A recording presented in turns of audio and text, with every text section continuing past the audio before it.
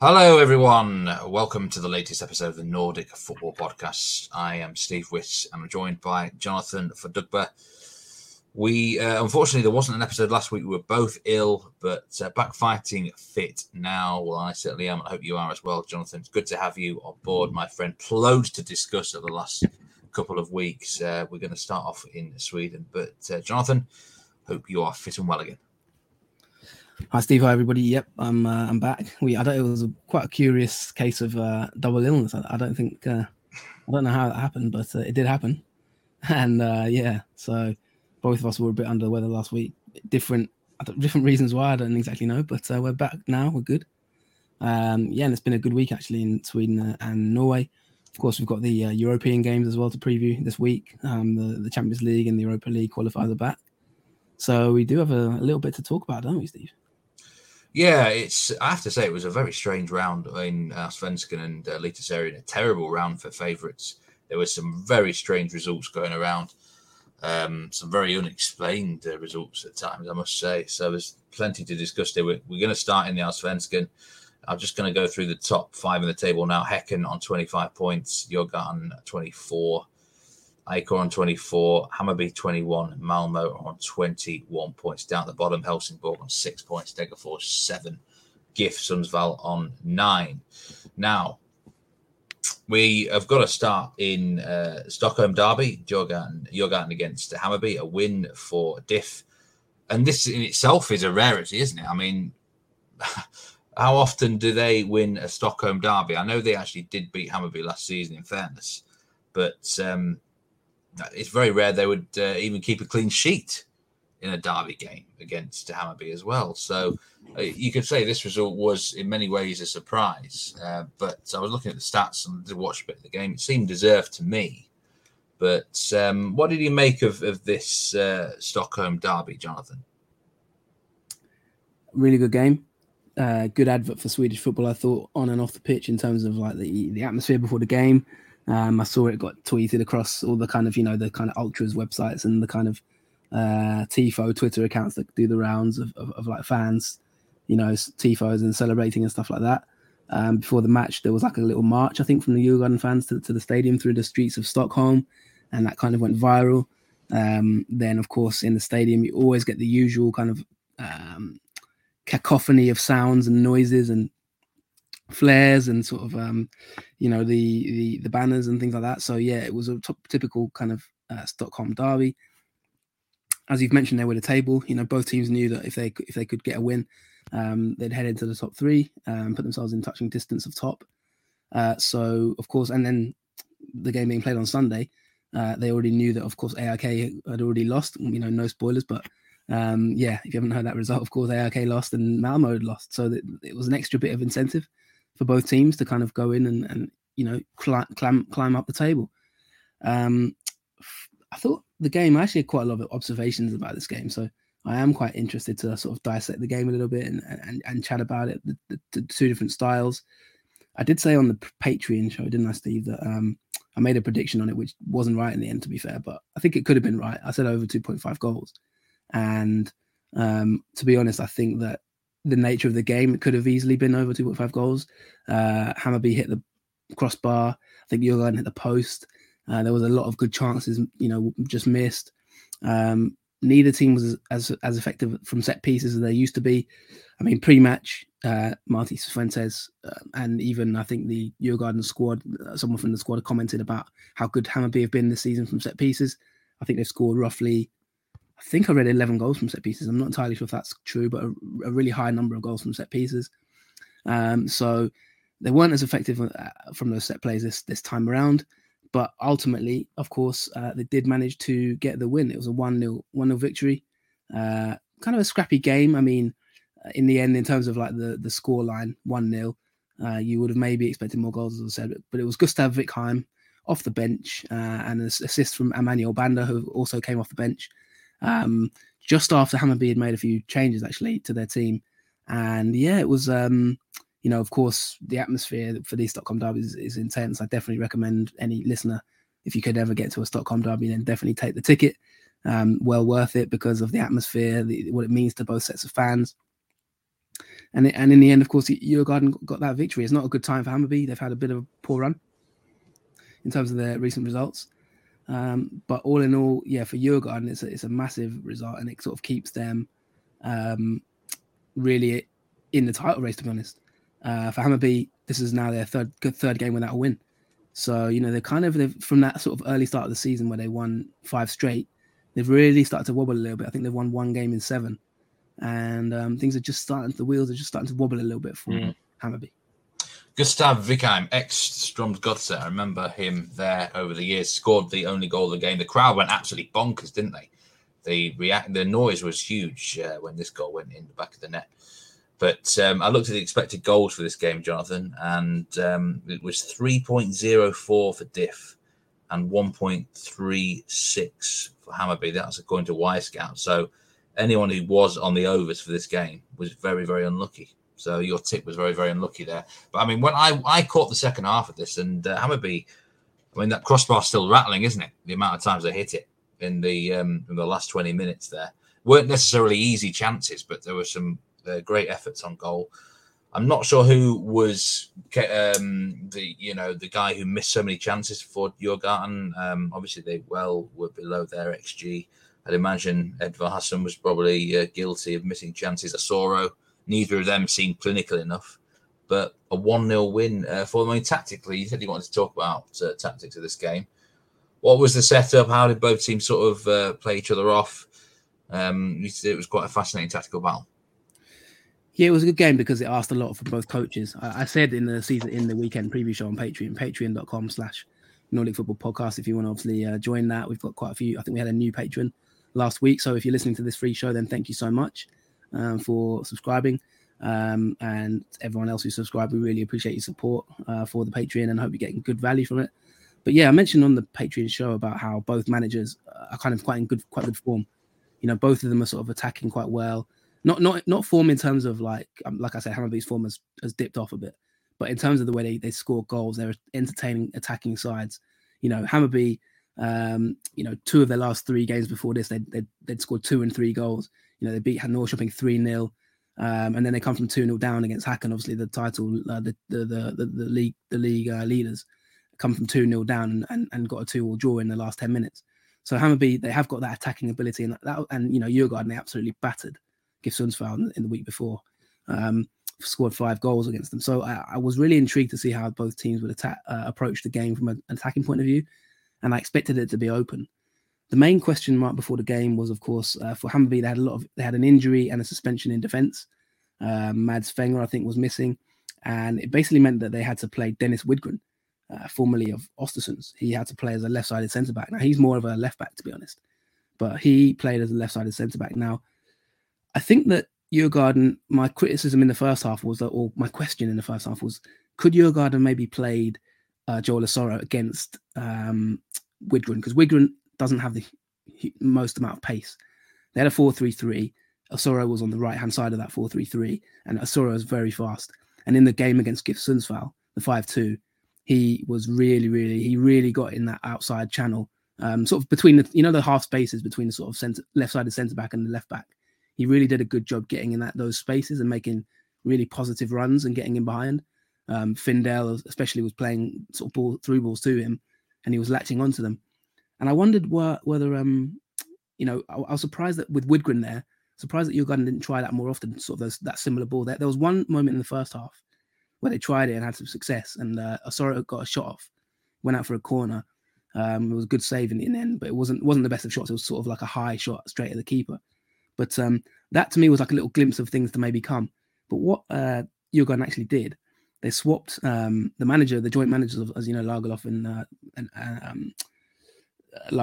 the other joint manager. They swapped Asoro to the left-hand side, which I found strange. I think it was because of Edvin Kurtulus, the right-sided centre-back of Hammarby, who's had a really good season, by the way, been very good from set pieces.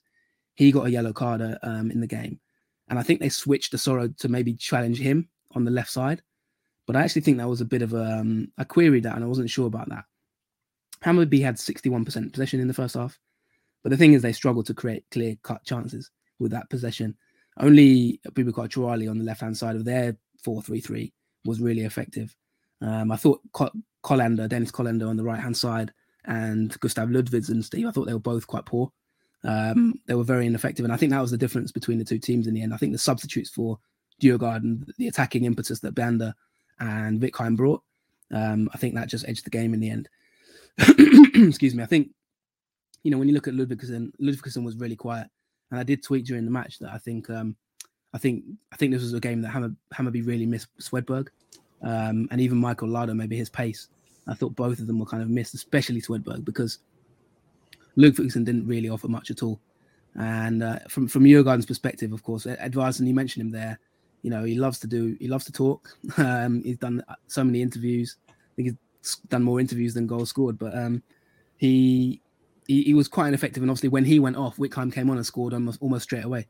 So that was a sign. But Edvardsson didn't play. His all-round game wasn't poor, but he wasn't effective. But the difference was between the two teams that Djurgården had those options from the bench that could come on and change the game. I think with Hammarby, one or two players like Bersara have just sort of dipped. Their form has dipped recently. And I think that was the difference between the two sides in the end. Second half, once the goal was scored, sometimes, and I'd like to get your opinion on this, Steve, if you've got any evidence or research about 5 substitutes. Because my theory is that 5 substitutes kills the flow of the game. And I don't know if it's just anecdotally or maybe my own bias, but I feel as if I see a lot of games in the second half just kind of petering out when you want it to like explode. But the 5 subs I feel that more often than not, it kills the rhythm of the match. There was also a lot of substitutes in this game, Steve, in terms of there were stoppages. Both keepers, I think, had injury problems. There was 11 minutes of stoppage time. We actually played 100 minutes in this game, more than 100 minutes. So that also killed the flow of the match in the second half after the goal. And I think that was partly also why we didn't see sort of maybe over 2.5 goals. But that's my kind of top-down analysis of the game. But I don't know if you've got any evidence, from the betting world about 5 substitutes and how it impacts matches. To be honest, for a minute there, I was thinking that Kim Bergstrand is like the man who must not be named. But and Ludvigsson, by the way, I totally agree. I think I had him in last year in my fantasy team a few weeks, and he was very frustrating as a fantasy owner. He's just not quite elite in the fizzy. I think it's a good way of describing him. But you make a good point. To be honest, I've not really noticed that too much. I know you are big, not a fan of the 5 substitutes rule, and I probably agree with you. But I've got kind of so used to it now that I don't really notice too much. Really, to be honest with you, Jonathan, I think there's positives and negatives for both types of team, good and bad. I don't really think in, say, Allsvenskan and Eliteserien should really make that much difference in theory. But there was a lot of stop-start in this game. I remember watching it, and there was it went to 101st minute or something, didn't it? There was a lot of time wasting, as you would expect in a derby match. But there's no doubt that the right sort of timing of substitutions can impact the game now. That's for sure. And I think it's a big win for Diff. I don't trust their defence. I think on another day, Hammarby definitely could have scored goals here. Yet it has kept 5 clean sheets this season, which is a respectable amount. But they always look vulnerable to me whenever I watch Djurgården. They do have an offence which creates a lot of chances. I guess the question from here is, and I to be honest, had kind of written them off after I think they lost to Helsingborg, drew to Helsingborg around early May. But are they actually in this title race? Are they good enough to win the Allsvenskan title this season? Yeah, I mean, before I answer that, on your point about the defense of Diff, I think one of the other keys I didn't mention of the game was I thought Bubakar Chouali in the first half was really getting at Piotr Johansson, the right back of Diff, and I thought if Hammarby were going to score, it was going to be Chouali. There was one cleared off the line, in fact, by Ekdal. Chouali had created some good movement down that left side, created a shot. Ekdal cleared it off the line, and then I can't remember who it was, but it was a bit slow to react. I think it was Edvardsson possibly, but there was a chance to sort of poach in on the rebound and just in the 6-yard box, but it was cleared. Chouali was good in that first half, and I thought if anything was going to happen for Hammarby, it would be from him. The new signing, they've waited for him from injury for so long to get back, and he's back now, scored obviously, and was lively.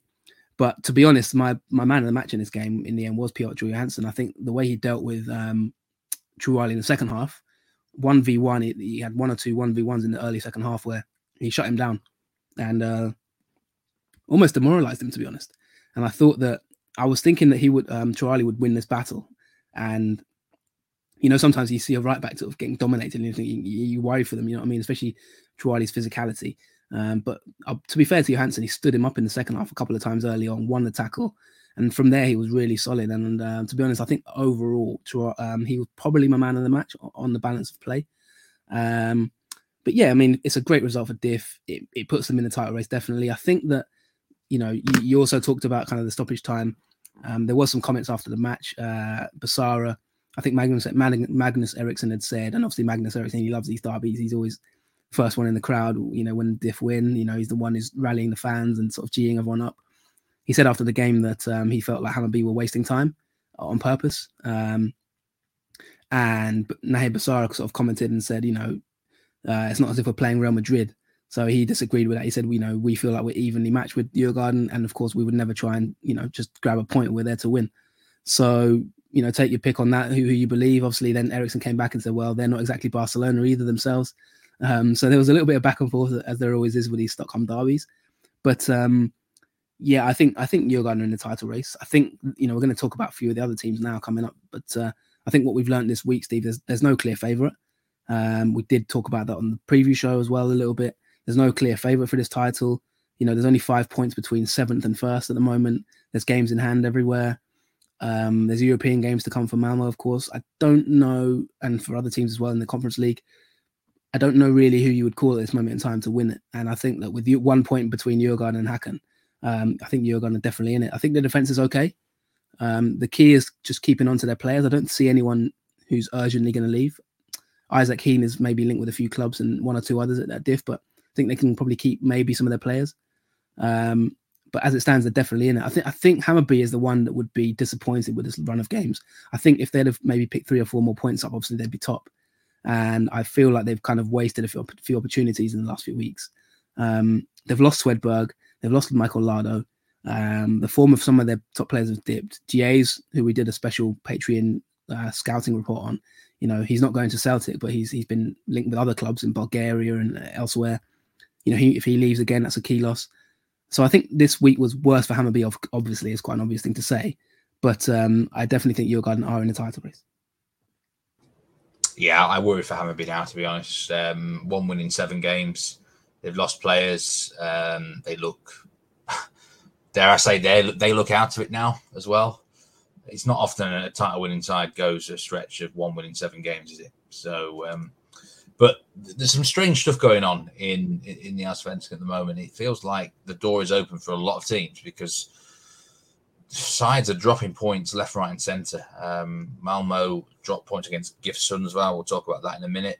I know you really want to have a strong opinion on AIK, who have lost 1-0 at home to Mjällby, and that follows on from only a 1-1 draw against Degerfors. Simply not good enough. Again, if you really want to win titles, you've got to win matches like that, haven't you? ICOR against Mjällby, then 1-0 win. I mean, we've kind of seen this before. I mean, was it Mjällby went to Malmo last year and won 1-0 in very similar sort of circumstances? They are the sort of side we said before that they're an absolute bastard to face, aren't they? You know, this defence that is just compact, and then they hit you on the counter attack, and before you know it, you lose a game of football. And they're very well coached outfit, like you've said many times before. But AIK should be beating a tie like Mjällby at home, shouldn't they? Yeah, I mean, the bottom line is AIK 0, Mjällby 1. Not sure really where to go with that in terms of how it went. All the top teams will have dropped points this weekend. Malmo dropped points, AIK dropped points, Hammarby have dropped points, Häcken dropped points. So it's a great weekend for Djurgården, to be honest. Also a great weekend, you could argue, for IFK Göteborg. You know, if you put them in the bracket, and Kalmar even dropped points. So you know, it's I'd say IFK Göteborg are probably, they're only 5 points off the title now. I'm not saying they're going to win it, but that tells you how the fine margins are at this moment in time at the top of the league. Every other team really had a bit of a nightmare. So I think the biggest nightmare probably you could argue was AIK. Booed off at the full time. They've lost to Mjällby side, who had been in not the best of form. They'd started the season so well, but I'd kind of dipped. They hadn't won since the 1st of May, obviously against Helsingborg at home. So, they've gone 5 games actually without a win, and then they've gone to Stockholm and beaten AIK. I mentioned it on the weekend preview show, Steve. Silas and Nwankwo. I said on the show I would tip AIK to win this game, but I have a feeling a Silas and Nwankwo goal will sort of cost them at some point. And that was why I said I couldn't comfortably sort of tell you to sort of tip AIK. And lo and behold, a Silas and Nwankwo goal did win them the game even. I didn't think they'd maybe win it, but, in that sense of them nicking a goal, it went exactly as I thought. AIK lacked goals. They lack that impetus. They've lost Jordan Larson, so maybe there's mitigating circumstances. They're waiting for John Guidetti to arrive and obviously be fit and play. So there was a hole there up front, inevitably. But Hui has also had injury problems.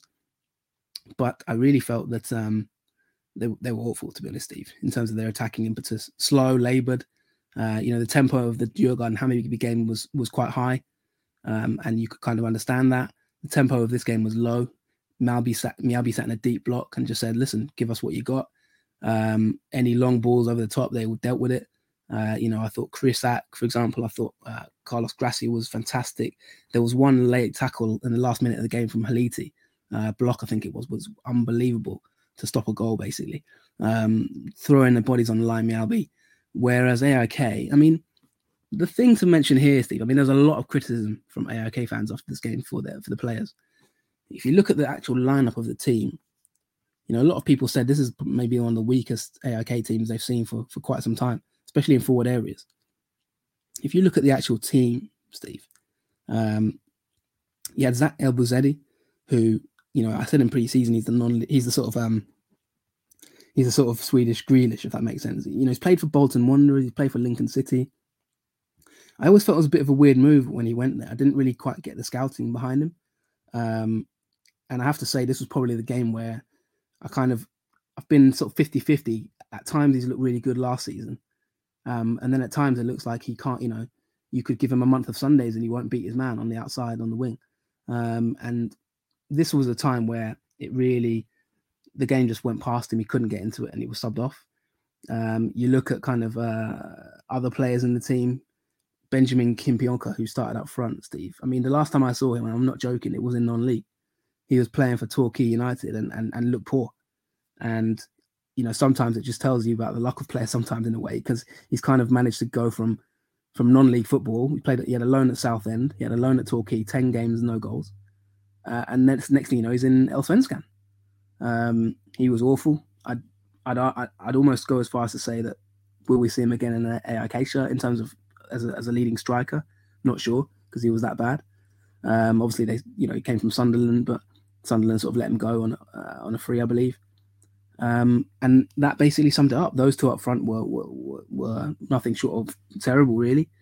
Stefanelli is hit and miss. And so with AIK, they're defensively all right, but ultimately, they've got a decent back line in terms of defenders you can rely on. They get goals from set pieces. Norfeld's a solid keeper on his day.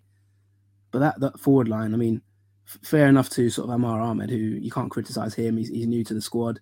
Last week, he scored a brilliant goal against, I can't remember who it was, but I think it was against Degerfors. Degerfors, yeah. But, he's only 18 years old, really, so you can't expect him to do much. But Kimpioka and Elbouzedi have been the boo boys for AIK after this game, and I think they've got a lot of criticism for it, and certainly Elbouzedi, I think there's a lot of question marks about him now. Who scouted him? Who bought him? Why has he been signed from Lincoln City or wherever it was? And is he of sort of level that AIK want for their team? I tweeted something from my own account on the weekend about strange results going on in Allsvenskan and Eliteserien, and I got someone reply to me called Alberto. I don't know who he is or anything, but he follows me, and he replied to me about AIK because I mentioned their result, and he said AIK basically didn't have their two best players on the pitch. Mjällby were good in defence, and they just waited for an error from AIK. So I went and responded to him and said, who are their best two players then? And I knew Jordan Larson would be one of them, but I was interested to see who would come back and say the other player was. And he said their best forward is Bahoui. Now, I just looked at he's missed the last 3 games, Bowie. Now, I've got to be honest, Nabil Bahoui, I've never really noticed him when I watch AIK. Can't kind of claim to watch that many games for AIK, but he's someone who never really catches my attention. But it seems he is very important. Has he been a big miss for them, would you say? Well, I would probably agree with your man because of the fact that he gets goals, Steve. He's reliable in terms of in that penalty box. He's a bit of a poacher. At least you can kind of rely on him to get on the end of chances and make a goal. He's not the quickest. He's not the strongest. He's not the most technically gifted, but he's kind of a workhorse. He's a warrior, and he'll put his body on the line and he'll get on the end of those chances. It's a bit like, not like Gary Lineker, but he's kind of like a, I'm trying to think of a sort of a poacher in the Premier League who he reminds me of a little bit. So, there's someone in my mind, but I can't quite come to me right now in the Premier League who kind of just gets on the end of chances and puts himself in that line, kind of like a slower, less mobile Chicharito maybe. But yeah, so he is important to the team, and also he's a spiritual leader. I think he's someone who gets the club and gives his all. That's my opinion on him. So I know what you mean. He can be someone you might not notice. He's not kind of a star striker, if that makes sense. He's not someone who's going to catch the headlines to many people outside of Sweden, for example. But in terms of the club itself, I think he does stand out a little bit. Yeah. All you've got to say about AIK's form at the moment is they've got 5 points from 12 against Degerfors, Mjällby, Helsingborg, and Sirius. That is mid-table form. I saw a tweet from someone called Andreas Vasenius at Vasenus who said, "Is this the worst team AIK has put on the field in 10 years?" And a lot of obviously fans, replied to that, and there was a big discussion about it. Again, there was another tweet from someone called Robin Avalen. He said that Kim Pioka and Zach Elbouzedi are amongst the worst, most sort of the most powder dry teams he's ever seen, basically, he said. So, fans are not happy about it. They do need a few reinforcements. They are coming, but then they've also got players like Bilal Hussein potentially going to Italy. So a lot to do for AIK this season. And I think, last season I was so praiseworthy of them for coming joint top or second in the end, but obviously on goal difference. They're still only 1 point off the title, so, we can't knock them too much. But I just think that they've lost that sort of defensive solidity they used to have, and they haven't improved that goal tally. They never really average 2 goals a game, do they? It's always like 1.5 or 1.4 goals. 0.93 XG in this match against Mjällby at home, which is, again, it's just not good enough. Yeah, well, I mean, they've played 13, scored 18, so it's about 1.3 goals a game, 1.4. It's not good enough for a team who wants to win the title. It never has been, and they've always been about that, but they've relied on the defense. In certain games this season, defense has gotten them out of it because they haven't played amazingly well. They're better as an underdog. Their build-up play did improve a little bit. I remember the IFK game, for example, where they controlled the match. But all in all, they're not dynamic enough. They're not pacey enough, and I think that's where it's costing them the moment. They had 5 straight clean sheets early in the season, but it seems a lot of those results were against better teams, and it feels like when they maybe are under pressure to break sides down, be the dominant force. I mean, I saw the goal. It should never have been conceded. There was a catalogue of defensive errors. They had numerous chances to clear the ball. Great persistence from the Mjällby striker, but that is not the sort of mistakes you expect from an experienced back line, is it? They need to go back to basics and get a clean sheet back on the board, I think, Jonathan. It's kind of their natural way. Very disappointing for AIK. Briefly, do you see them rebounding quickly? They're only 1 point off it. So if Gudetti comes in and gets a bit of form, if they dip into the AIK will probably dip into the market and get 1 or 2 players. They're always a team who's active in the transfer market. So in short, I would say in summary, yes, I think they are still in it. But I think that Kim Pioka, Elbouzedi, Amar Ahmed front line is really poor for a team like AIK. And I think although it's temporary, I think there's an argument. I'm not going to say it myself. It's not my personal opinion, but I can see the argument that players of that level, what are they doing at AIK? Maybe they have a little bit more to prove, I think. If you've come from non-league, it's very rare you'd go from non-league to the top team in Allsvenskan, one of the top teams in Allsvenskan. So I think you have to prove yourself. And you can always go on your youth career and things like that. I know Kim Pioka was good at youth level and et cetera, but from what he showed in that game, he looked like a non-league player to me. Elbouzedi is a similar thing, playing for like Lincoln City, Bolton, it's a different level. Obviously, I want those sort of players to do well. You know, I study those leagues in quite a lot of detail. So any player from the lower leagues of England coming to Sweden is great for us, but they're not pulling their weight at the moment. And unfortunately, I think they tipped the balance against them with their performance against Mjällby. But really, I have to praise Mjällby as well. Can't finish this section without praising Mjällby because the way they defended, especially in the last 10 minutes, was just exceptional. And I think they've got a player in Silas, by the way. We talked about the age thing and people been criticising him. He's become the butt of the jokes in Sweden a little bit. I've already said once, I think it's unfair. I think they've got a real player there. I think every game I've seen him, he looks top. His goal was a proper poacher's goal. He hassles defenders. He's live. He's people talk about his age and saying he's older than he is, but he's got this sort of like light physique. He's quick across the ground. It's not like he's an old man, if you know what I mean. So, okay, facially features, he doesn't necessarily look 18, but in terms of his body shape and the way he moves, he really is a handful for defenders. And I think if he carries on this form, he's got potentially a future to go to a bigger club in this league, definitely. And I would say also he's starting to outshine Mamadou Moro, who obviously was the main man out front for Mjällby. So fair play to them because what they're doing this season has been really impressive. Yeah, it's like we totally forgot Mjällby for a minute there, didn't we? Well done to them. Fantastic result and performance. You know exactly what you are going to get from that side. Now, I think the frustration for a lot of these sides that have dropped points is the door was open from Friday night because Malmo lost to GIF Sundsvall. I mean, some incredible stats from this game, Jonathan. Malmo's XG was 4.12 in this game as opposed to 1.32 of GIF Sundsvall. I think they had nearly 40 attempts in this game. The goalkeeper of GIF Sundsvall made 17 saves. I've never seen anything like it. It was like an absolute barrage. And I mean, I was looking at some of the misses. Abu Bakari had a particularly bad game, didn't he, for Malmo? He missed a lot of bad chances there.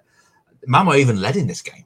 So it was crazy. I know they cost a lot of punters on Friday night. There was a lot of people betting on Malmo just to win the game or whatever, to get even 2 goals. And they were getting, they really frustrated a lot of punters. But crazy game, almost a freak result, you could say, because if this is played 10 times, Malmo probably win it 9 times, don't they? So crazy game. What did you think of this one? I think that Malmo have been poor this season. They're underperforming massively. There's rumors of dressing room unrest.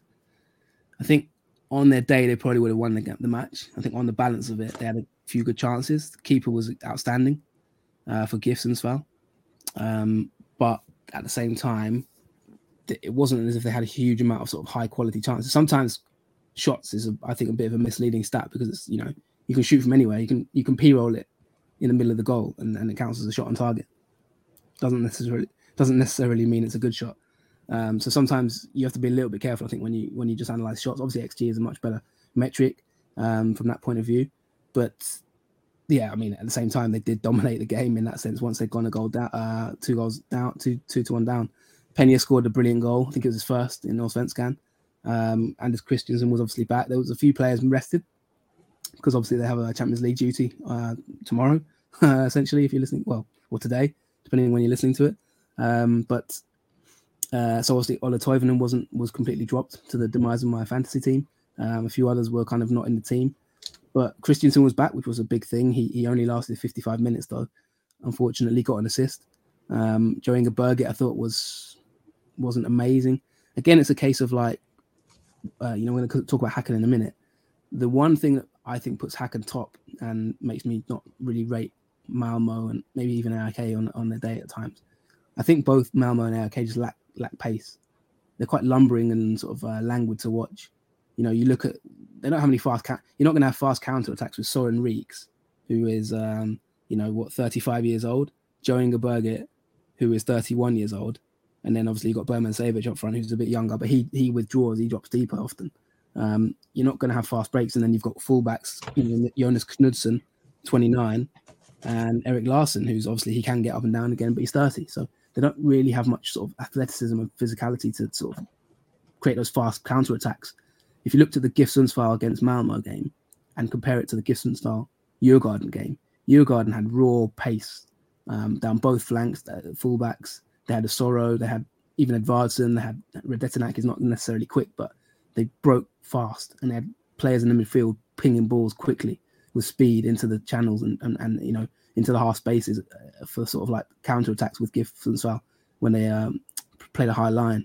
Malmo don't really have that, and it's just not all clicking at the moment for Malmo. So you could argue, yes, they on balance, if you played this game 100 times, they probably win it, 90 times or whatever in terms of the flow of the match. But on the day, Andreas Andersen, who, don't forget, remember he was the man who saw one keeper off, obviously, after one game of the season when they had a bit of a fallout, didn't they? He was brilliant.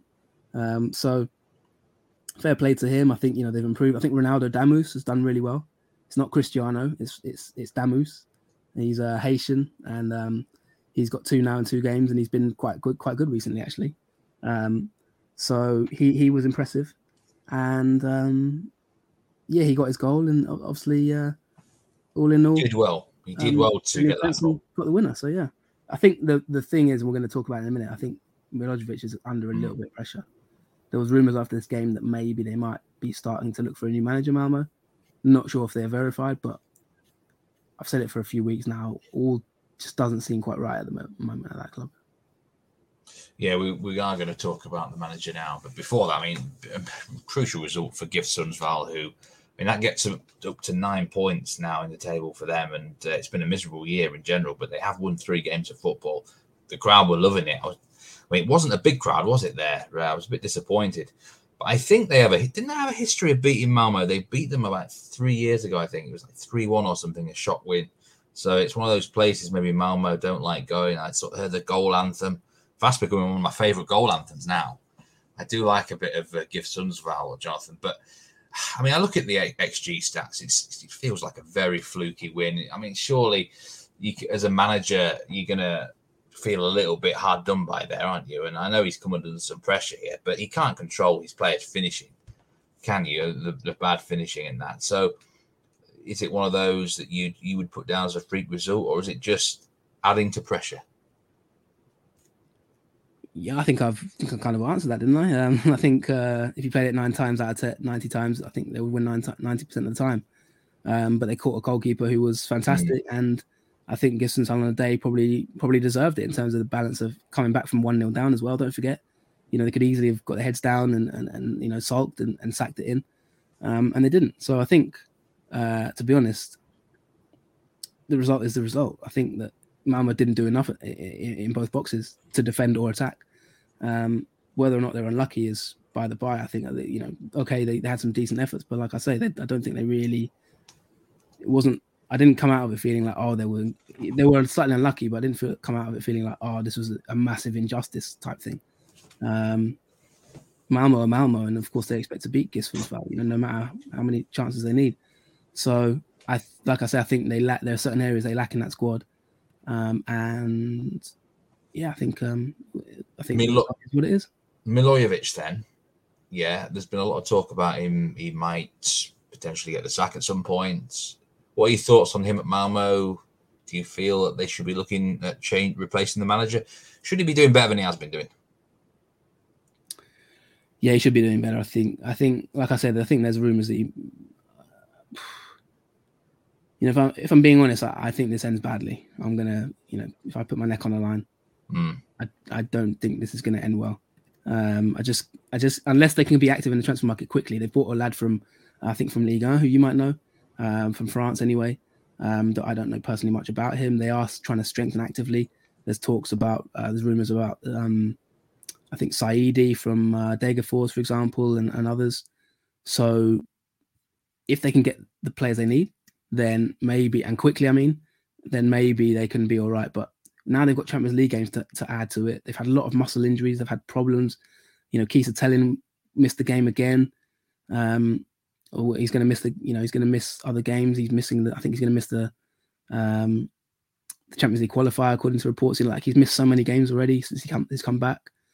I just think that I'm a bit worried for Malmo this season. If I'm being honest, I don't think that the only thing you could say is that obviously with this, the title race is quite tight at the moment, and Malmo tend to be better in the second half of the season. they can obviously always strengthen. They've got money, and they can keep their players, and that's all sometimes a big difference. If you look at Hacken, who we'll move on to now, can they keep Jeremiev, who's the man who's basically firing them to the title at the moment? That's going to be a massive question. Whereas Malmö will always probably keep their players or have replacements, unless it's something unexpected. So there's the little differences that could decide things. They're not playing well, but they're not out of it yet. It's 4 points. They've played a game extra though. But there's just a little stench of something not quite right at Malmö this season. It just feels off in some way. And I feel like there's no smoke without fire in terms of the rumours. So it just feels to me like it's a little bit sour, and I'm struggling to see how Milojevic gets out of it, really. It just doesn't seem to be going his way. So I think he's got a lot to do to turn it around. Mahame Sibi is the player that you are talking about there from Racing Club de Strasbourg. Nearly £1 million they've spent on him. Spent all of last season on loan at Paris FC, Jonathan, actually. So I saw plenty of him. Physical, big Malian who might potentially go well or might not. I'm not sure about him, actually. If he can really strengthen the midfield, then it might go well. So let's just have a look. What else we've got left here? Ricard Norling's another manager under pressure, apparently. He Norrköping are down in 11th place. Another shock loss, this, wasn't it? Losing at home 1-0 to Sirius. There were some strange results going around this weekend, I must say, Jonathan. Things have not gone as well there as expected. Unless you listen to our season preview, because who predicted them 10th? You did. Media predicted them 6th. They finished last season 7th. Yeah, not a surprise to you. But they are 10th, and I'm not surprised. They're 11th, in fact, and it's not a surprise to me. And I predicted 10th. And I remember explaining it on the show, and I said that was the biggest, maybe that was the widest difference, I think, in terms of predictions from the media compared to what I thought. And a lot of people I think it raised eyebrows a little bit, that prediction, but it's going to form. Simple factor, Steve. The squad is not, they've sold too many of their best players. Just as simple as that. They have mitigating circumstances. There's been some really terrible tragedies behind the scenes in terms of the Kazani situation, of course, to deal with. So, human tragedy that they've obviously, there's obviously things behind the scenes that have been unfortunate. But really, I just think that the balance of the team isn't quite right. They've got some good players, and they've been unlucky with injuries as well. John Carlos de Britos, by the way, I think he did a cruise ship. Daniel Eid, I think, has been injured a little bit here and there. He looked good. So they've had a few injuries, but I just think that losing Ali Benro was a massive problem. And Ricard Norling hasn't quite got the balance of his team right. He's actually been really unlucky as well. He's just got COVID, so things aren't when it rains it pours for him. But yeah, they're just not looking good. Sirius did a job on them, and yeah, I'm struggling to see really how they get out of it. Jonathan Levi, maybe Christopher Niemann are the two that they'd look to and say, to get us out of a hole. And they've just lost Abdul Razak to Anderlecht, their main midfielder, and he's a top player. So they're just losing too many players too regularly, Steve. Bergman Johannesson, Adik Benro, now obviously Abdul Razak. You could name so many other players. There's rumours about Dargistal. He's only just came back at the beginning of this season, and now there's rumours he might be leaving again. So it's quite hard to maintain momentum if you're just losing all your best players consistently. Obviously, they've made loads of money, which is great, but money can't run onto the field and play a football match for you. So, is it all Ricard Norling's fault then? Or is it just simply the squad, the tools he's got to work with? It's astonished me how few clean sheets they've had since he's took over at Norwich. Yeah, I don't think he's implemented his squad well enough. His tactical style well enough. He wants to play the sort of 3-4-3/3-5-2 formation, or sometimes it's a 4-5. Well, sort of a 3-4-2-1. Losing Ali Benro as that focal point has been a real blow. Niemann's a decent striker, but I just think he lacks that kind of. I don't think he's a lone striker. I think he lacks the physicality to be that reliable lone striker, even though he will get you goals as a kind of a 9 as a poacher. I just if you look at it, they had so many people leaving the club in general. So many directors have left. There was obviously the crisis about the whole bullying scandal behind the scenes of like staff being mistreated. The chief scout Stig Torbjornsen's gone to AFK Göteborg. they've just lost loads of personnel in general over the last sort of 18 months, on and off the pitch, and I think it's caught up with them. And it's hard to sort of draw the line because you're not there day to day to say, well, Norling could be doing better. It's hard to say where does those problems kind of leak onto the field, if that makes sense.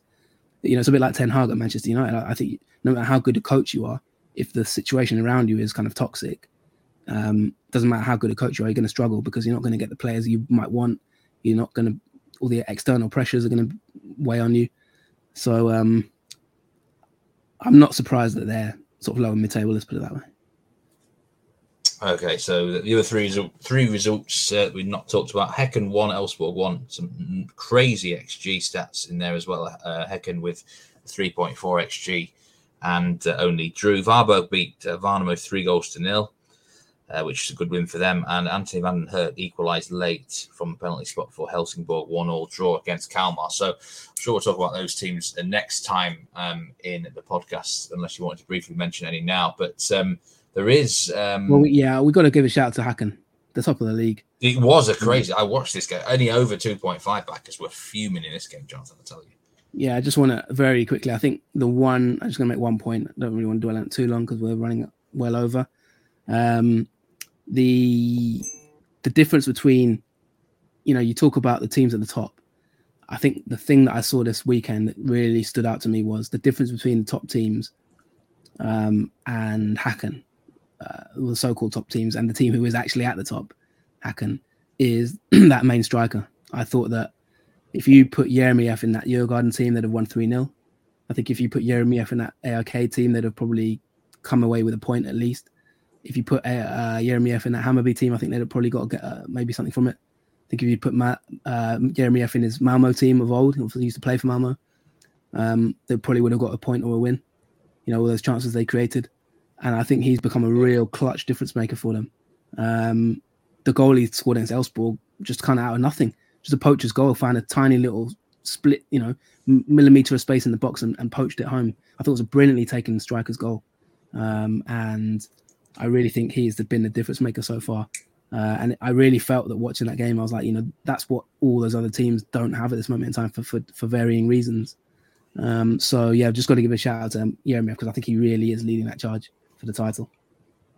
He's a great focal point striker, isn't he? It really is a top man up front for them this year, and a consistent goal scorer as well. So just a brief mention then. We've got, this also involves Norwegian here, but the Champions League qualification matches are starting up this week.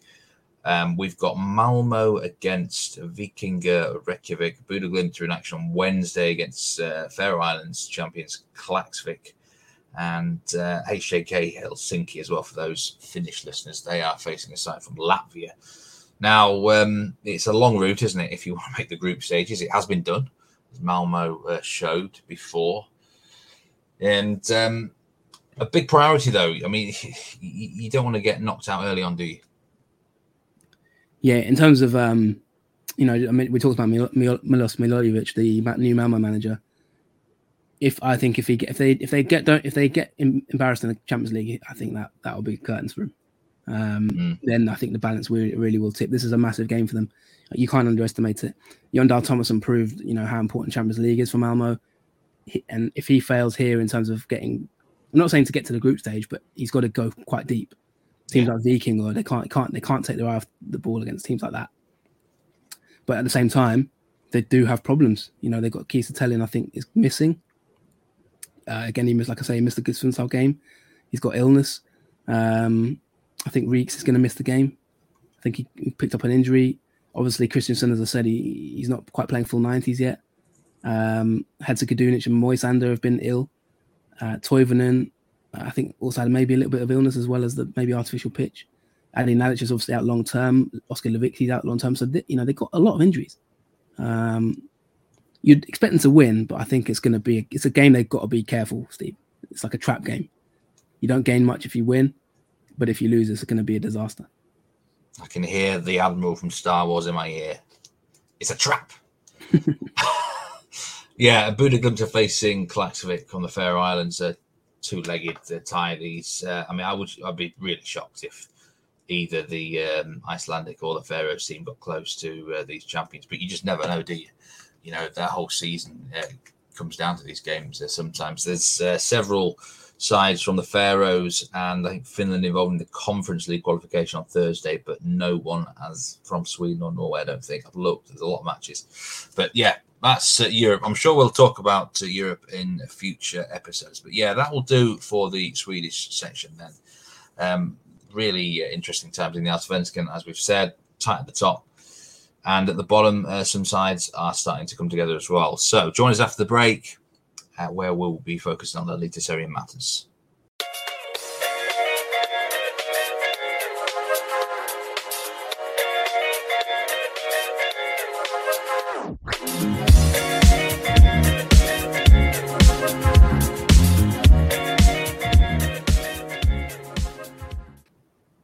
Welcome back to part 2 of the Nordic Football Podcast. We're moving to Norway now.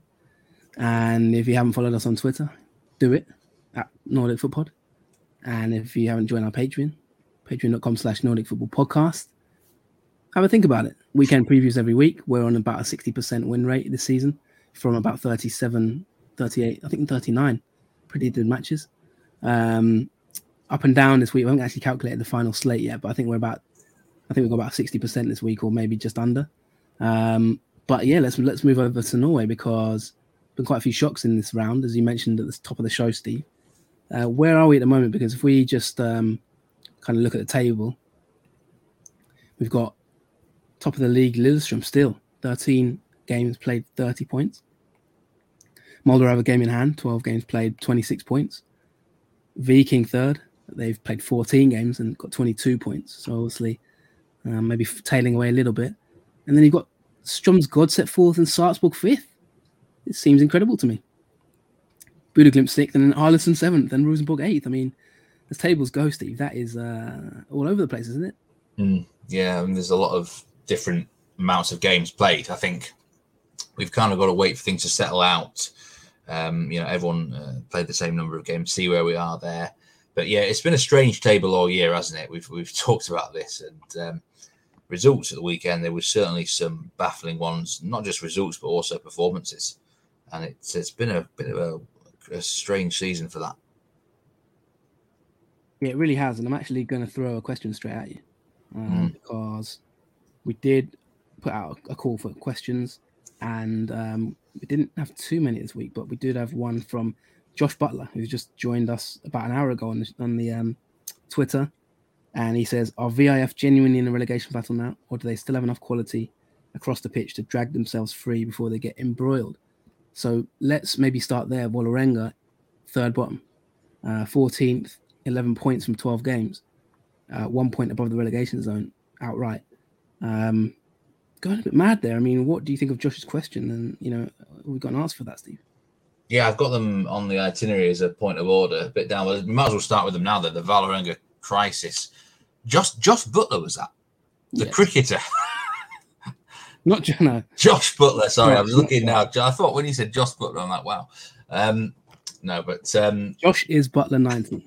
Yes. Shout out to you. Thank you for the question. Thank you very much, Josh, indeed.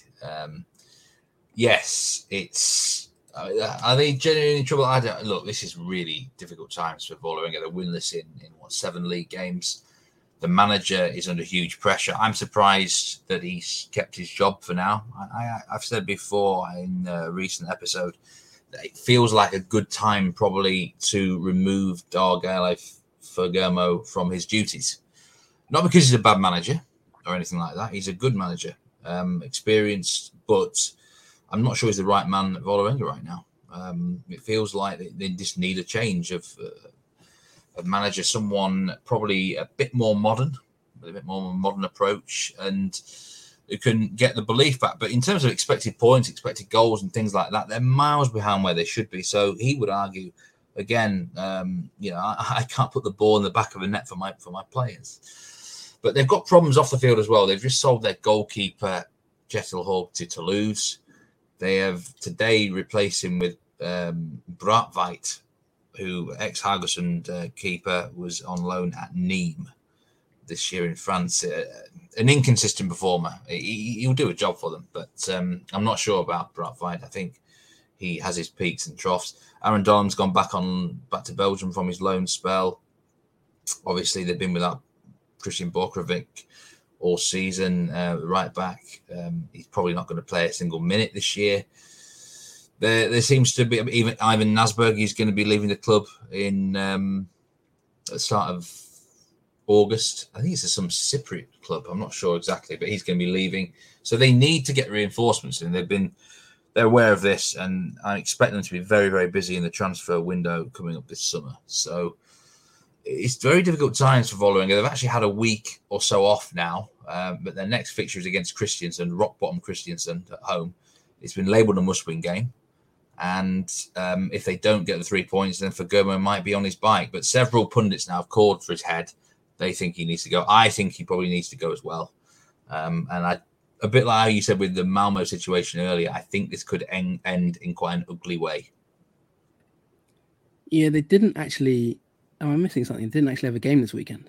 No, they didn't have one, no, because their fixture was played about 6 weeks ago. Because I don't know why.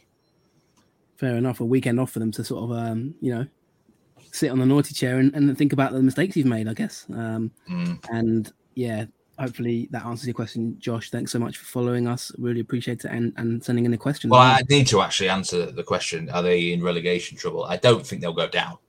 No, right. I think they've got too much to go down. They're too good to go down. I know that's said a lot in football, but they are genuinely too good to go down. Genuinely too good to go down. Now, where have I heard that before? Many times before. But yeah, you're right. But then again, if you end up in the playoffs, who knows? It could be playing Brann or someone like that. Maybe I know Brann have gone on some incredible winning streak, haven't they? I think in the Obos. But yeah, you never know. But yeah, no, thanks so much to Josh for your question, and anyone else who wants to ask questions, please do at Twitter at Nordic Football. We do actually have one other question, which I'll come to later because I know you want to go back to the regular scheduled programming of the discussion. So let's go back to that, and we'll drop in a question from SS Phenom at Trevor85 a bit later. But yeah, for now, HamKam Molde is your top billing. Steve, you were disappointed by this because I know it was one of our weekend preview tips. Unsuccessful on this occasion, but you do have a bit of a debrief on this game, and I'm interested to get your perspectives on newly promoted HamKam versus title challengers Molde 0-0. Yes, I mentioned this game on our Patreon preview show. I also did a video of this on Twitter. It was a strong pick for on Sunday. I strongly fancied goals in this game, over 2.5 goals. And usually, whenever I lose a pick, I'm desperately unlucky, Jonathan, and things like that. But this was one of those where I flat out deserved to lose this election. I completely called the game wrong. Ended 0-0, and it pretty much deserved to end 0-0.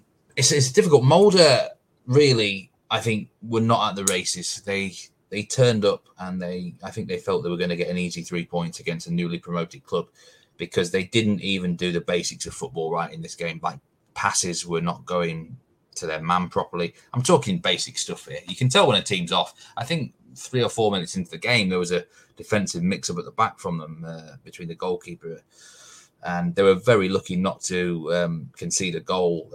A lob went over the goalkeeper and just went over the crossbar. And you could tell early on right from that stage, it was going to be one of them days that maybe they were going to labour to a bad performance, and they'd find a way to win the game 1-0, 2-0, a bit of moment of quality, a moment of class. But there was very few moments of that in the whole match. Their XG for this match was 1.58, but half of that was effectively on one chance. And it was a one-on-one in the second half that Groda missed. The goalkeeper made a good save, but I don't care what goalkeeper it is. He had to score this chance. It was a bit of class because Datro Fofana had a great flick on to him, but there wasn't enough of that from Molde. And I was very disappointed with their performance. You've got to give credit to HamKam. They had a good setup, and they certainly restricted the Molde, which I'll talk about in a minute. But it was one of them days. It was the first real time this season that I was worried for Molde in terms of their performance, because they just didn't look that bothered. They lacked energy, and they did not play well. Tell us a little bit about HamKam's sort of 3-4-3 system, Steve, because our good friend Tom Dent is there as assistant manager. Of course, it's his first season in the job, and you seem to have a bit of a liking for them, because if anyone who's listening is a subscriber on Patreon, every single week pretty much Steve has a HamCam tip. So I know that you're someone who follows HamCam very closely. I don't know if it's because of the name, being Meatman Soccer, of course, and a bit of HamCam. But for some reason, you definitely have a fondness for them, I'd say. Just tell us about their shape and what are they doing this season? What's Tom Dent got them doing? What are they doing to get these results? You're right. I've had a lot of selections on them this season, either in goals or in terms of winning games or handicaps or whatever. And this is the first time I've really got them wrong, because I watched the Sarpsborg game the previous week, and Sarpsborg, although they beat Sarpsborg 3-2, the first sort of 20-30 minutes of that match, Sarpsborg were all over them and dominated the first half hour. And I expected Molde to do the same, like with a high pressing system, just get in their face and kind of grind them down, because HamCam defensively, I think you can get at them really if you apply enough pressure. But this 3-4-3 was more like 5-4-1 against Molde. They sat pretty deep at times, but also did push up on occasion or when it felt right. And the aim was to restrict, I think, the Molde wingbacks, Linners and Haugen. I noticed they hardly had a touch inside the penalty area. Martin Linners had one touch in the penalty area, which is very low for him. These wingbacks for Molde have been getting forward and doing a lot of things this year, but HamCam restricted the supply line to them, and most of the XG that Molde created was through the middle. And I think it was like HamCam said, okay, you can have the middle of the park, or you can try to have the middle of the park, but we're not letting you do anything out wide against us in this game. And it is hard sometimes. It can be hard to break down a 5-man defence, can't it? But it's not like it's an intricate special system. A lot of teams do it. Molde should be used to it. But yeah, HamCam generally do set up 3-4-3, counter-attacking physical side, who I think are dangerous in transition. And at times they could have won this game, actually. In fact, I don't think HamCam played at their best. They'll probably look back on this match and think, you know what, we could have got the 3 points there if we were a little bit braver, because they were not on their A game either.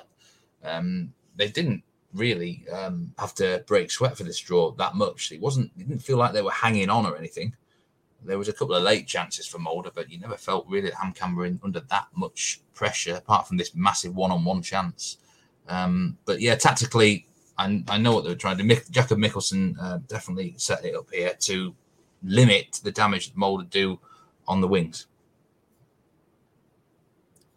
And my final question on that, HamCam, well, I've got 2 questions actually. I'll keep them very brief. Number 1, do you think, in a sentence or a few words, do you think HamCam will survive? And number 2, do you think you'll have David Datro-Fofana in your 10 to watch again next season, for maybe a 3rd year running? I've got him in my fantasy team now. I'm captaining this week. He's got a double game week against HamCam and Yerv. He should be filling his boots. And he had one chance in the first half, which went down as like a 0.4 XG, which I disagreed with. I didn't actually think it was even a big chance at all. It was a difficult one. But they kind of snuffed him out of the game here, HamCam, with their physicality. He just couldn't get into the game. Molde couldn't get him involved as much as they would have wanted him to. And he had to drop deeper to actually make more of an impact. He's frustrating me, because just when I was praising him, he had a game where he was basically ineffectual. So I can't work this player out, because one week, which when I think he's back, he throws in a stinker of a performance. So, although the whole team did, in fairness. In terms of HamCam, I think they'll be absolutely fine. I think they'll finish between 8th, 10th, something like that. They, in some ways, they are difficult to work out, but in other respects, they've only lost 2 games of football. This match showed that they're willing to dig in and grind out a result. I wouldn't say they parked the bus, but they had a good tactical setup. I think if Molde had scored a goal, it would have been different, because then they would have been forced to open up, and HamCam are very vulnerable themselves if they're going forward and bombing forward, because they can be exposed at the back, out wide. And that would have been a big problem for them. But they never had to do that, because they were never behind in the game. So, yeah, I think it's fair play to them. It was a good result, a good draw. They might feel like they've got some regrets that they could have won the game on another day. Molde have got to do better. Simple as that. I was very disappointed in them, and they've got to pick themselves up. Let's move on, and shout out to Tom Dentley for listening. Tom, let's hear from you, because I haven't heard much from you this season. Give us a tweet if you did hear this show. I'm keen to say hello to you. Buda Glimt, you want to talk about them? Shock defeat, and I think that was another one of your predictions this week. So we're not having the best of times this week on our weekend preview show, but I know we got a few right, so we will recap that on our show later this week on Patreon. But a defeat for Buda Glimt. And before I ask you the question from our listener, let's just get your general take on it. Yeah, this is one of those where if I lose a game, this is how I usually lose a pick, Jonathan. They should never have lost. They were the better team on the day, I felt. They were a bit too soft defensively, but at 0-0, they had chances to go ahead and they didn't take it. Even at the end, they equalised in the 96th minute and then conceded a late penalty, a shocking referee decision. I have to say it was a really poor week for referees in Norway. There were some shambolic calls. Several out there were calling for VAR, and even I can't defend not having VAR sometimes with these. I mean, these are appalling calls. Even VAR would have overturned it. It was that clear and obvious. This was a clear dive in pretty much the last kick of the game that condemned Buda Glimt to a 3-2 defeat against Odd, who Odd actually played a good game, in fairness to them. They took their chances well, but I think Buda Glimt will look back on this and think, you know what, we keep giving away sloppy goals. We keep missing too many chances. And, I was thinking they were back on track, but this is the sort of result I'm like, they're not going to retain their title if you lose matches like this. And it might be a case of just trying to get back into the top three now because, again, it's not really good enough, but they'll know why they've lost this one. They will indeed. And let's move on to the question, because I'm not entirely sure what the last question was from SS Phenom at Trevite85, because he does say, guys, if you want to answer my question from last week, that would be great. I don't know if you scrolled back to find out what the question was, Steve, but did ask him to clarify it, but I don't know if he's missed that tweet. But let's pick on the second question that he does have. He said, another question I had was, what do you think is the main reason behind Buda's struggles? I know they've lost a lot of key players, but they still have a good squad and maybe should be doing better. And to be fair to him, we have had this question a few times, haven't we, Stephen? It's something that a lot of listeners want to know about. So Glimt just seem to be sort of slipping this year, and it's uncharacteristic for them, really, isn't it, Steve? I mean, 6th in the table, 11 points behind Lillestrøm. It's not really what we'd expect from Glimt. Yeah, I'm just looking back into SS Phenom. He's got a question about Sarpsborg, which I'm going to talk about them soon, so I'll answer that after this. I've given a few theories before about what went wrong from this season, and I kind of used the European distraction as an excuse, legitimate excuse, in the build-up of games and turnaround of players. But even I'm struggling to think of excuses for this sort of result against Odd away from home. You've got to be professional. This is the sort of match that Buda Glimt would not have slipped up in a couple of years ago. They actually lost to Odd last year 1-0. It was a completely different type of performance, though. I think they're missing a clinical striker. Erik Botheim. We often said if you put me or you into that Buda Glimt side up front, we would score goals, Jonathan. But I think now we are starting to see the difference between the likes of Botheim and perhaps like your Espejords and your Bonifaces, because Pellegrino is the main goal man. And I think they're over-relying on him. Not enough output is being done from the other striker now. Espejord, like I say, needs to do more. Boniface needs to do more. And, Solbakken, I'm not sure his head is quite there right now. More on him in a minute. But, they're not scoring as many goals, Phenom. I think that's the main issue. That before they could outscore anyone and, get 4 or 5 in a game, that isn't the case anymore. Their defence statistically is one of the best in the league. I think the lowest team in terms of XGA before this round anyway. But they're not scoring enough goals. Not enough goals then. Simple as that. And they're scoring 2 per game, Steve. 24 goals. Compared to where they were, though, it was at astronomical levels.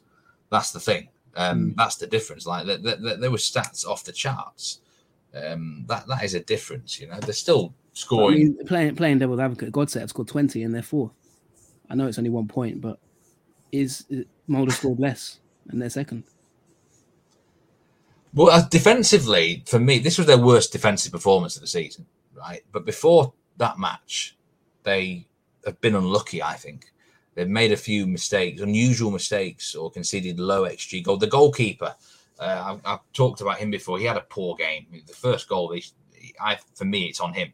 And even the second goal, you could say his positioning's out of shape. I think he's not had such a good season. He had a good couple of recent games when they beat Arsenal and Christensen to 0, but it was kind of the old Gremlins reared their ugly head again against Odd. So, yeah, his level's not been as strong. So, yeah, it's not just the offense, but the offense could get them out of trouble before. Yeah, I mean, I'm playing devil's advocate there. Like you say, they've been so good attacking wise, and that's why so many fans and listeners want to sort of know about them because it's kind of tailed off a bit, but still averaging 2 goals a game, and I guess the balance isn't right, as well as the fact that they're just not tearing teams apart like they used to. I don't know what it was. Jose Mourinho maybe put a spanner in their works somehow, but yeah, let's move on. And thank you for the question as well, and keep them coming as well. I think you mentioned about Salzburg there. Let's. There's a little piece of transfer news. Well, it was meant to be a secret, but Ola Solbakken apparently went on a private jet to Italy to talk about the potential transfer to Roma. Now, I think Napoli are also linked with the Bodø Glimt wide man here, but it looks very much he will be on his way in the summer transfer window. I think basically he attracted way too much attention from their Europa Conference League run, and I think Roma themselves were very impressed with him. So it would make sense that they would be interested in his services. In terms of the player, obviously, you want to go. You're not going to turn down a move to Serie A, are you? Even if it does mean playing for Jose Mourinho. But yeah, I think Bodø Glimt are going to have to prepare for yet another sale of one of their strong assets. I'm sure he'll fetch quite a lot of money, but again, it's not ideal, is it? Again, it's more transition needed, more reinforcements needed for them, and eventually, I think they're kind of paying for this success. Boo! Seems like Roma are just trying to suck the life out of Glimt in every single way possible. I mean, emotionally, spiritually, physically, and now, financially. Probably, he wouldn't be surprised. That's the sort of thing Jose Mourinho does. But ultimately, I think leaving Mourinho one side, but they're definitely. It looks like they've spotted a player that they like from that game, and it's going to be another blow to Glimt sort of morale, isn't it? But yeah, let's see where that goes. One to watch, I guess. And let's move on to the Viking Rosenborg game. Your only words on this game so far was the word bloodbath. Let's hear a bit more. It's a good game, this, actually. I enjoyed it. It was a good 1-1 draw. 2 traditional sides, big rivals, and they went at it. There was some really good physical play here, good tackles sliding in. A nice goal from Stefano Vecchia opened the scoring for Rosenborg, who have got a lot of resilience about them away from home. This year, they don't lose many games of football for Rosenborg, and I think they will. This is what I kind of expected of them. I knew they would kind of grind out some of these results if needed at times. They're happy to sort of play ugly if needed, and almost the dark side of football. But I enjoyed this game. It was a good one. Viking are a bit off form. They're struggling without Berisha and Trippic, but Trippic came back after injury. He was on the bench, and then late on in stoppage time, he put a terrible tackle in on Jensen, I think it was, the Rosenborg midfielder. Deserved a straight red card. It was one of the. I enjoyed the tackle, I must say. It was a proper old school tackle. It just sived him down, clear red, and then like Marcus Henriksen and a couple of the Rosenborg players just went in there and pushed him over. Henriksen was the guy who, unfortunately, the referee saw do it, and he got a red card as well. Now, red cards are not very common in Norwegian football. Full stop. You just don't get many red cards in this league. You have to. I mean, there was a few around there recently. I mean, the Salzburg keeper had a red card as well, but this was like proper fisticuffs. There was a real commotion after this tackle. After the game, the manager Kjetil Rekdal said he hopes that Trippic is basically locked up and suspended for a long time after such a horrifying tackle. And Rosenborg are going to appeal the Marcus Henriksen red card, which I suspect he'll get banned for just one game rather than 3. But it was a bit of a bloodbath towards the end, a 1-1 draw, which probably both will take. But I certainly enjoyed it, Jonathan. I must say. Yeah, and it doesn't do too much for Rosenborg's league position, does it? As it was mentioned at the top of this section, languishing in mid-table. It doesn't really do a lot for Rosenborg, but like I said, they only lost 2 games of football. They have only played 12 matches, and they don't have any European football to worry about. And there's some sides above them who will have to contend with that. And I would be really surprised if someone like, say, Stroms Godset finished above Rosenborg this season. They're not going to finish below Arlesund. No way is that going to happen. So that's immediately 2 teams they're going to automatically finish above. And then they might be able to pick off a side like Viking, maybe Sarpsborg as well. And then, they're challenging in the top 3 again. So I don't think it's all that bad for Rosenborg. I've been quite high on them all season, haven't I, Jonathan? I'm going to stay positive about Rosenborg this year. I still think they're a bit of a sleeper, if they can add in the transfer window. Yeah, to be fair to you, you have been very positive about Rosenborg all year long. And I remember in the past you've sort of been slamming them for being second or third. So maybe you're seeing some positive signs there, which is fair enough. You're sticking to your guns, and you got to respect that. Also, as a side note, good to see Stefano Vecchio on the score sheet again. A very nice goal, by the way, as well. Looks like he's taken rediscovering this form at Sirius and taking it to the Norwegian league. So fair play. He's starting to look a bit of a shrewd signing. A few more points before we wrap up the show. We talked about obviously the crisis at Vålerenga. But we're going to sort of wrap it with Sarpsborg. The team you've enjoyed watching, haven't they? You've regularly beat the drum for Sarpsborg in the last sort of 3-4 weeks. And you want to give them a bit of praise again. They're 5th in the table. Ex-Hammarby manager Stefan Billborn seems to be leading the charge there. Always a manager who puts his team's attack first, isn't it? And looks like they're scoring a lot of goals again in Norway. I'm going to the question that SS Phenom gave us June 23rd. Do you think if Sarpsborg were to bring in a few better players to bolster their defence, they could potentially challenge for a top 3 spot? They arguably have one of the best attacks in the league with Linseth, Maigard, Salatros, Heinz and Mullins. If so, who would you get? I'm not sure they would challenge if they brought in some better defensive players. They do have decent defensive players, as previous managers' systems have shown. It's just at the moment they are this Billborn system. The best comparison I can give it, Jonathan, is kind of watching Kevin Keegan's Newcastle United in the 90s. He has no thought to defence at all. Like they went down to 10 men against Sandefjord at the weekend. They won this match 4-3. The goalkeeper got sent off, and in the second half it's 2-2. And most teams would kind of time waste, just try and get a draw out of the game, right? They're still pushing players forward a lot of the time. And they went 3-2 up from a penalty. And even then, he's looking for a 4th goal. They're not looking to hold on or anything. He's been great for the neutral all year, but this went to a different level on Sunday. It really did. I've never seen, I've seen stuff like it before, but it was rather crazy just comparing where Sarpsborg were under like Mikkel Stara, for example, or even Lars Behinen. Like there's just it's a mental game of football they're playing at the moment. They're such a high press team. I think they're the highest pressing team in the league. They're taking so many risks at the back if needed, and it's cost them at times. But they are fantastic to watch. They're creating so many chances. They're the highest scoring team in the league, and I love it. I really do. It's fantastic entertainment, and it reminds me of that Hammarby team, who we very nearly did win the league with. And do you know what? It's interesting, that question. I think if you actually added a couple of even better offensive players who were like even more clinical, then maybe they could challenge, because he's not going to even think about defense, this manager. Funnily enough, I thought you were about to say, do you know what? I'd love it if they won the title. Love it. Because it does sound like a Kevin Keegan team. 4-3, keepers getting sent off.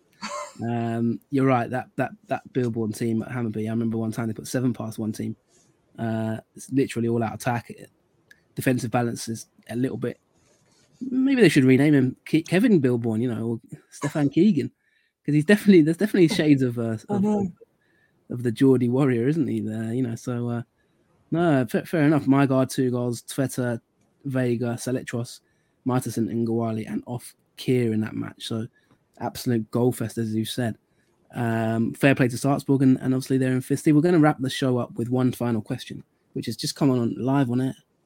We're getting a few of these days. I like the live on air questions. And it's Heskebo. Our man Heskebo at Heskebo_ESN. Legendary fantasy player. It's a brief question, so actually he does ask why as well, but he says Bodø/Glimt are currently 11 points behind Lillestrøm with a game in hand. Which of these two teams do you think finishes higher in the table, and why? And it's a good one to wrap up on, because obviously we haven't really talked about Lillestrøm this week, but they are obviously top of the table and leading the charge. Lillestrøm and Häcken, who would have thought it? But yes, what are your thoughts on Heskebo's question? In a word, who finishes higher? Lillestrøm. Yeah, good why? question. I've got to do one more question after this. By the way, it's from someone on YouTube, a YouTube specific question, which I've forgot until now. But yeah, if to be honest, until this round where Odd beat Bodø/Glimt, I would have said Bodø/Glimt, because I think Lillestrøm will fold. But that's a lot of points to make up. I think Bodø/Glimt, I've got a feeling they're going to qualify for one of the group stages of the European competitions, even if it's Conference League. So that will take plenty out of their system. And Lillestrøm have just got something about them this year. There's something going for them. They could definitely be a medal team, I think, if they can get through this sort of run now where they might not be playing as well. But yeah, I think it will be close. Bodø/Glimt, I think, will really challenge for the medals as well. But gun to my head right now, I'm going to say Lillestrøm to finish above them, just. And you just said basing that on European football, is that? I think it would be a factor, yeah. To consider. Lillestrøm also in Europe, though, but I just don't really expect them to go that deep. So, say if Bodø/Glimt qualify for one of the group stages, that takes out, 6 matches in the autumn. And it's a really mental period before the World Cup, Jonathan. And I think it would hinder them. If they don't qualify for a group, then it will help them out domestically. So, it's hard to say into it. You've got to kind of predict how Europe qualifiers are going to go. Fair enough, and thanks so much, Heskebo. Great to hear from you. Good little last minute question. And then you said there's one from YouTube. Yes. Don't forget our YouTube channel, by the way. We're nearly on 400 subscribers, which is great. If you do like your podcast on YouTube, you can always grab them there. So take it away. Yeah, this is from someone called Helix Taiga, who is a regular listener or watcher on our YouTube channel. Who he doesn't have Twitter. So he actually asked, can we ask a question if you don't have Twitter? Anyway, his question was a month ago, actually. This is how long I've took to answer this. So sorry, Helix. Thanks very much for your support. Tromsø have previously quoted Manchester City as inspiration for their future philosophy of possession-based passive football. With Gaute Helstrup in talks for a contract extension, how does this pleasing to the eye football to have a home in Norway? Well, absolutely. I think it does have a home in Norway. Tromsø have done pretty well under Helstrup since the promotion. They do draw a lot of games. They've got a high possession system and a low pressing system, and they'll counter-attack as well. But in general, yeah, this possession-based system is becoming more widespread across Europe and the world, isn't it? And Tromsø, I think, also looked at their near neighbours Bodø/Glimt to try and create their own sort of definitive style. It certainly does have a home. And, some people criticize the plastic pitches, but I think it helps Tromsø with this sort of football on that sort of surface, because I don't think they'll be able to implement this as well on grass, which is not well kept. So, yes, thanks for that question. It's Tromsø, not a team we tend to talk about much this season, I must say. I need to really go in depth on them maybe in a future episode. But, yeah, briefly, I think certainly it's good to see, and it certainly does have a home in Norway. Yeah, great to see that question from someone who's not on Twitter, actually. Did you say Helix Tiger? Helix Tiger, yes. Thanks a lot for your question there. And one other, I'm going to actually read out a comment from the most recent YouTube episode, which I have now. You might have just heard the theme tune kick in because I'm on the comment section. Yes, from our last episode, ex-Mildax. You got a little bit of a dig there, Steve, because you got your Pragues mixed up, by the way. Don't know if you saw that. Slavia and Sparta, but I just want to read one little final bit from him. because it is nice to hear from comments from people on YouTube, isn't it? Because we don't sometimes dip into those comments as much as Twitter. He says, Xmilax says, about Wilhelmsen, I kind of share Jonathan's sentiment. This was a discussion about Oscar Wilhelmsen potentially going to Prague. I was surprised that out of all the players in Allsvenskan, Slavia is going for him. I'm obviously glad that Slavia is targeting Allsvenskan players, but I'm scared that given the price tag, people are expecting too much of him. Just yesterday, our former and currently best Czech striker Jan Kušta signed for Sparta, our biggest rivals. Slavia fans are obviously pissed off, but surprisingly, a lot of them are still like, well, we're going to sign that Swedish kid who we've never seen play, and we'll be fine. And I'm afraid people will turn on him if he doesn't deliver immediately. But when Iham Usu came last year from Häcken, nobody expected him to be part of the team straight away. He got a chance because of our injuries to centre-backs, and he ended up being our best centre-back over the season. If there wasn't for the injuries, he probably would have been out on loan with some average Czech clubs. So I hope Wilhelmsen has the same fate if he comes to Slavia. Smiley face. So yeah, no, I just wanted to read that. I know it's not Norway related, but it's nice to get comments and insights from people in different countries, obviously, who listen to the show. So yeah, really good insight there. And if you do hear this on your next listen, drop us another comment, because it will be good to sort of get you. Mildax. Yeah, I feel guilty here. I forgot to reply to this. I saw it. I saw the comment. Probably liked it, I think, and then I forgot to reply to it. So I do apologise, Mildax, for this. But I mean, Prague. I mean, I got Prague right, didn't I? That's good enough, isn't it? You couldn't have got that. Surely that's Czech Republic. Surely that's good enough, right? Oh, I mean, no, don't start. Don't get him even more angry. No, Slavia and Sparta. I do apologise for getting. You've already been accused of a lack of respect in the comment section there by someone else. But that'll be okay. No, I do apologise for mixing those two up, I must say. But yeah, and thanks very much. A great comment. And it's nice to see people on YouTube sort of also enjoying the show. So thanks a lot for that. And hopefully, if you enjoy your podcast on YouTube, then it's another sort of outlet for you. You don't have to necessarily be on the interesting world of Twitter. So that will be all now. Steve, I know we've got the games coming up in the European matches. You did ask me about Malmö, so I don't want much analysis, but could you just give me maybe your predictions for the following games, which I'll read out now. We have obviously Malmö, Viking. I'm going to say narrow home win in that one. Narrow? Yeah, I don't think it'll be a massive win, but I think they'll win it. Like 1 goal win? Yeah, maybe 1 goal. 3-1 tops, maybe. Glimt Klaksvik. What are you going for? 5-0 to Buda Glimt in the first leg.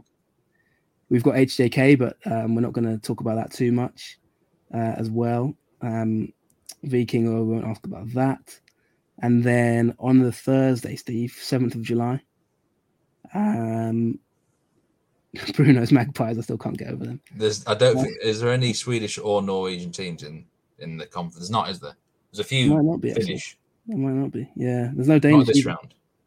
There's no Danish, is there? Yeah, they're coming at a later round, I think. Viking Reykjavik, by the way, second place in the Icelandic Premier League right now. So, I mean, that league is not a great one, is it? Malmo, surely, will have. They're not in great form. Maybe 2 goals, but yeah, that'll be. I'm getting you talking now. I'm getting you more positive now on Malmo's chances. It's the route to the group stages, Jonathan. This.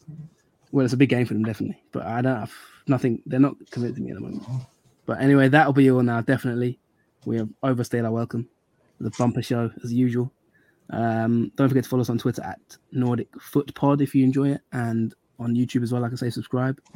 And our weekend preview show will be back later this week when we'll look at the weekend's games with a few tips maybe as well for you. And that will be on patreon.com/Nordic Football Podcast if you enjoy that kind of thing.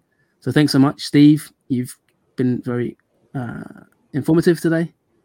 Maybe next week again, try David Dacho Fofana for your, we'll see what you think of him next week. Your opinion changes every week. But yeah, that'll be all from me, Jonathan Faduba, and Steve Wiss. Thank you very much for your time, my friend. See you again soon. Pleasure as always, Jonathan. Thank you all for your support. I'll see you again very soon. Take care and goodbye.